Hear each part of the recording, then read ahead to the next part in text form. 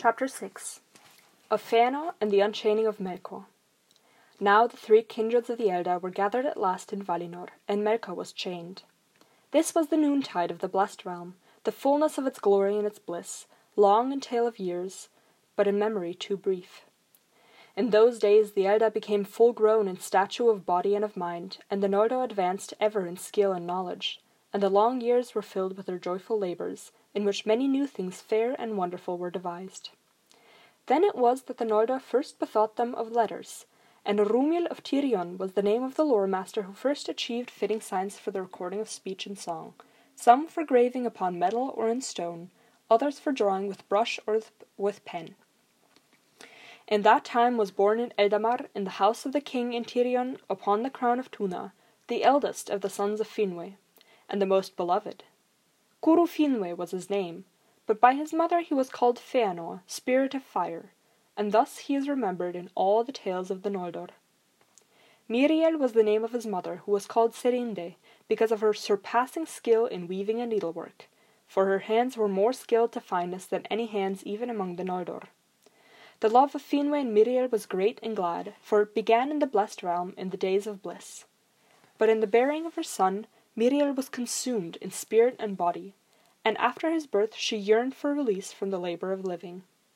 And when she had named him, she said to Finwë, "Never again shall I bear child, for strength that would have nourished the life of many has gone forth into Fëanor."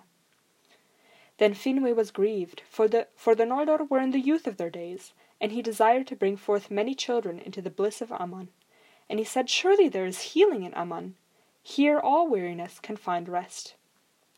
But when Míriel languished still, Finwë sought the counsel of Manwë, and Manwë delivered her to the care of Irmo and Lórien. At their parting, for a little while as he thought, Finwë was sad, for it seemed an unhappy chance that the mother should depart and miss the beginning at least of the childhood days of her son. "It is indeed unhappy," said Míriel, "and I would weep, if I were not so weary. But hold me blameless in this, and in all that may come after." She then went to the gardens of Lórien and lay down to sleep.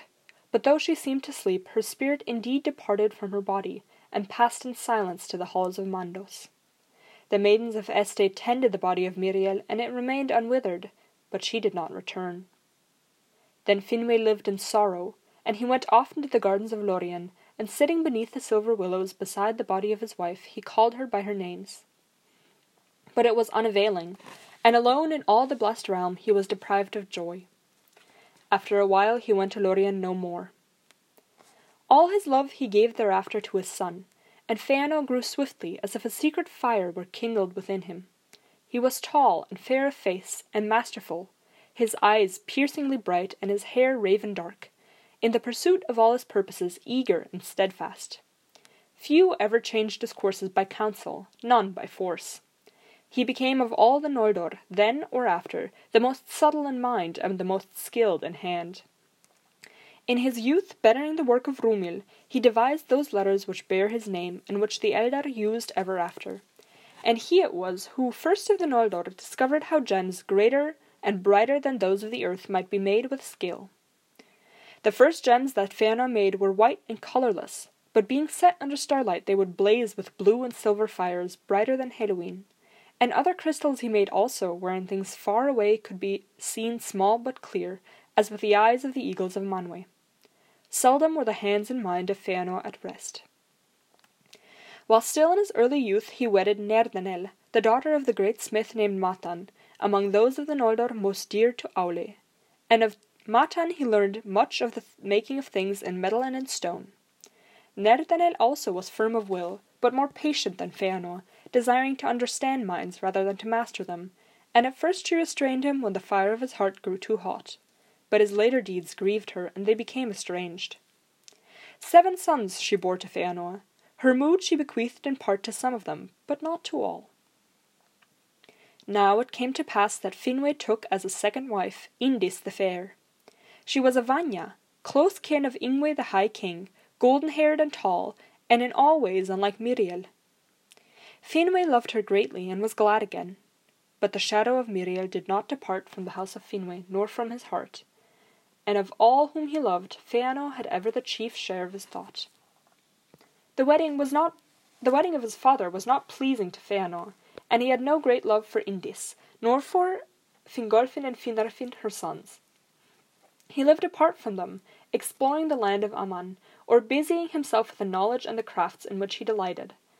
In those unhappy things which later came to pass, and in which Fëanor was the leader, many saw the effect of this breach within the house of Finwë, judging that if Finwë had endured his loss and been content with the fathering of his mighty son, the courses of Fëanor would have been otherwise, and great evil might have been prevented, for the sorrow and the strife in the house of Finwë is graven in the memory of the Noldorin elves. But the children of Indis were great and glorious, and their children also, and if they had not lived, the history of the Eldar would have been diminished. Now even while Fëanor and the craftsmen of the Noldor worked with delight, foreseeing no end to their labours, and while the sons of Indis grew to their full nature, the noontide of Valinor was drawing to its close. For it came to pass that Melkor, as the Valar had decreed, completed the term of his bondage, dwelling for 3 ages in the duress of Mandos alone. At length, as Manwë had promised, he was brought again before the thrones of the Valar. Then he looked upon their glory and their bliss, and envy was in his heart. He looked upon the children of Ilúvatar that sat at the feet of the mighty, and hatred filled him. He looked upon the wealth of bright gems, and he lusted for them. But he hid his thoughts, and postponed his vengeance. Before the gates of Valmar, Melkor abased himself at the feet of Manwë and sued for pardon, vowing that if he might be made only the least of the free people of Valinor, he would aid the Valar in all their works, and most of all in the healing of the many hurts that he had done to the world. And Nienna aided his prayer, but Mandos was silent. Then Manwë granted him pardon, but the Valar would not yet suffer him to depart beyond their sight and their vigilance, and he was constrained to dwell within the gates of Valmar. But fair-seeming were all the words and deeds of Melkor at the time, and both the Valar and the Eldar had profit from his aid and counsel if they sought it. And therefore in a while he was given leave to go freely about the land, and it seemed to Manwë that the evil of Melkor was cured. For Manwë was free from evil and could not comprehend it, and he knew that in the beginning, in the thought of Ilúvatar, Melkor had been even as he, and he saw not to the depths of Melkor's heart, and did not perceive that all love had departed from him forever. But Ulmo was not deceived, and Tulkas clenched his hands whenever he saw Melkor his foe go by. For if Tulkas is slow to wrath, he is slow also to forget. But they obeyed the judgment of Manwë, for those who will defend authority against rebellion must not themselves rebel. Now in his heart Melkor hated most the Eldar, both because they were fair and joyful, and because in them he saw the reason for the arising of the Valar, and his own downfall. Therefore all the more did he feign love for them, and seek their friendship, and he offered them the service of his lore and labour in any great deed that they would do. The Vanyar indeed held him in suspicion, for they dwelt in the light of the trees and were content. And to the Teleri he gave small heed, thinking them of little worth, tools too weak for his designs. But the Noldor took delight in the hidden knowledge that he could reveal to them, and some hearkened to words that it would have been better for them never to have heard. Melkor indeed declared afterwards that Fëanor had learned much art from him in secret, and had been instructed by him in the greatest of all his works.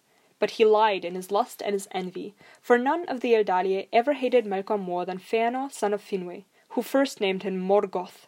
And snared though he was in the webs of Melkor's malice against the Valar, he held no converse with him and took no counsel from him. For Fëanor was driven by the fire of his own heart only, working ever swiftly and alone. And he asked the aid and sought the counsel of none that dwelt in Aman, great or small, save only and for a little while of Nerdanel the wise, his wife.